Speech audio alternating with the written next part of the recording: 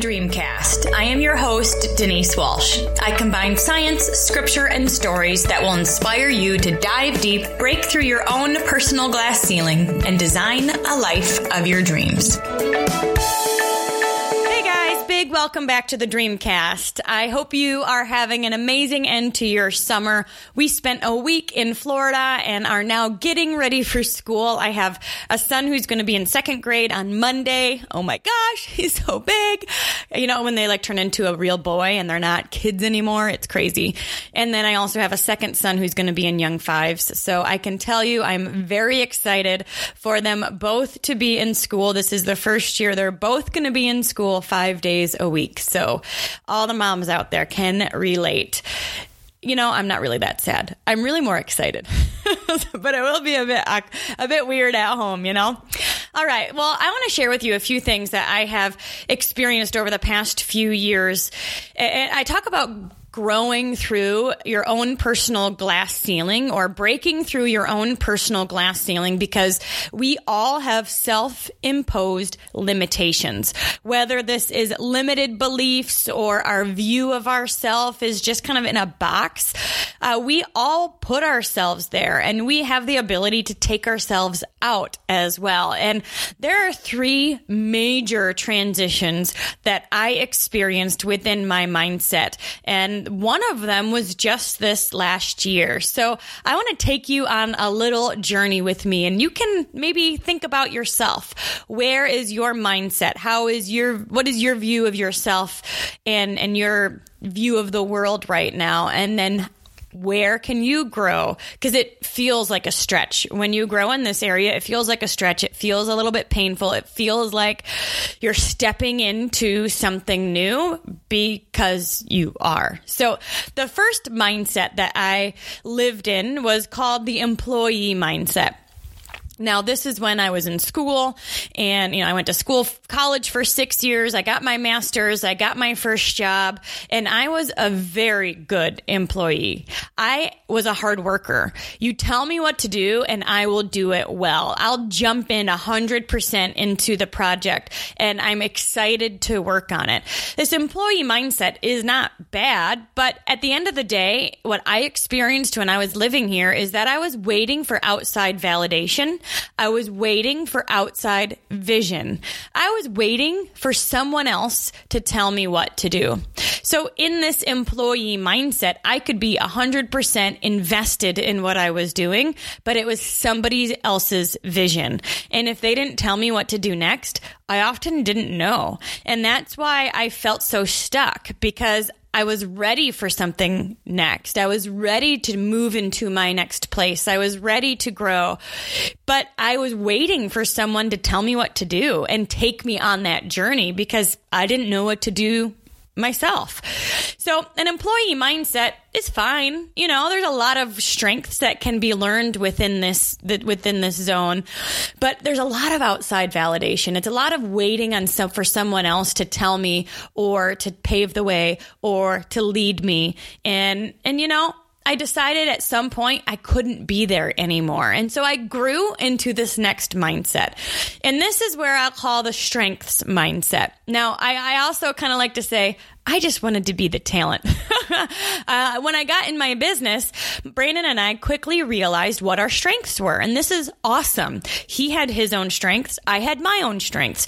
And so instead of focusing on my weaknesses, which is where a lot of times we think we need to get better, I learned quickly not to put my energy there and to really focus on what I liked, what I'm good at, what are my strengths. And I grew those well. And what I found is the weaknesses got better and I was thriving because I was living in my zone. I was focusing on what I love and I didn't need to learn the rest. My eyes were on what I was good at. But what I found is with the things I wasn't so good at, I leaned on others' wisdom and others' experience. I let other people make decisions based, on their own wisdom. I basically gave them so much trust because I didn't know anything about it. So an example of this is when I wrote the Dream Life Workbook.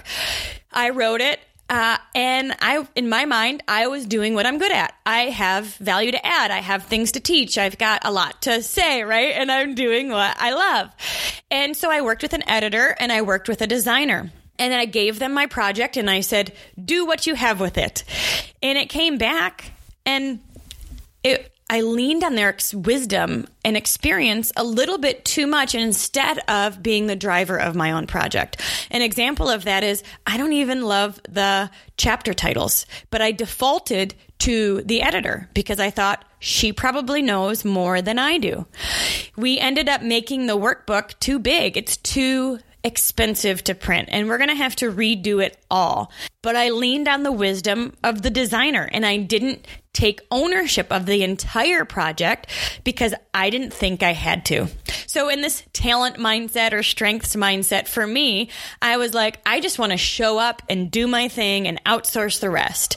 But what I learned is that I leaned way too much on other people who don't have my vision and don't necessarily know what I want to do with this stuff. And, I defaulted to them. So this past year, what I've learned is that I have to move from the strengths mindset into a CEO mindset. This is my growth right now, where I'm the driver. I'm the visionary. I know what I want, and I make clear decisions. So, for example, if something isn't resonating with me, I have to trust it. And I have to say, I don't love that title. We need to break this into 3 different or 4 different sections. We need to make this, I need to take ownership of my whole life. I can ask for input. I can ask for ideas. I can ask somebody, who does have wisdom what they think. But at the end of the day, I'm the decision maker because nobody cares more about my family, my vision, my mission, me and my world, right, than I do. And so I can't put it in somebody else's hands. Now, this is very interesting because to go from an employee mindset where I'm like such a hard worker, but you kind of need to tell me what to do and I'll do it well, to a CEO mindset means that I have to grow. I'm growing in my mission. I'm growing in my vision. I'm growing in my clarity. I'm growing in my decision making so that I can make clear and sound decisions so we can move things forward. There's a lot of ownership here. There's a lot of ownership and there's a lot of excitement when you realize that you can be the CEO of your own life. What do you want? What do you want your financial situation to look like? What do you want your family situation to look like? What do you want your work situation to look like? What is your personal vision? And then owning it so well and so powerfully that you can make daily decisions that are going to get you there. When I was in the talent mindset, I leaned way too much on someone else to guide me. I knew what I was good at, but I didn't know enough about the other aspects to make decisions, really, right? That's why I defaulted, because I didn't know anything about it. So I say, okay, you marketer, you tell me what to do. Okay, you designer, you tell me what to do. Okay, editor, you tell me what to do. I defaulted so much on them because I just didn't know. With the CEO mindset, I have to know. I have to know enough to make decisions. I have to know enough to have an opinion. I have to know enough to at least find people that I then can trust and lean on their experience and their wisdom.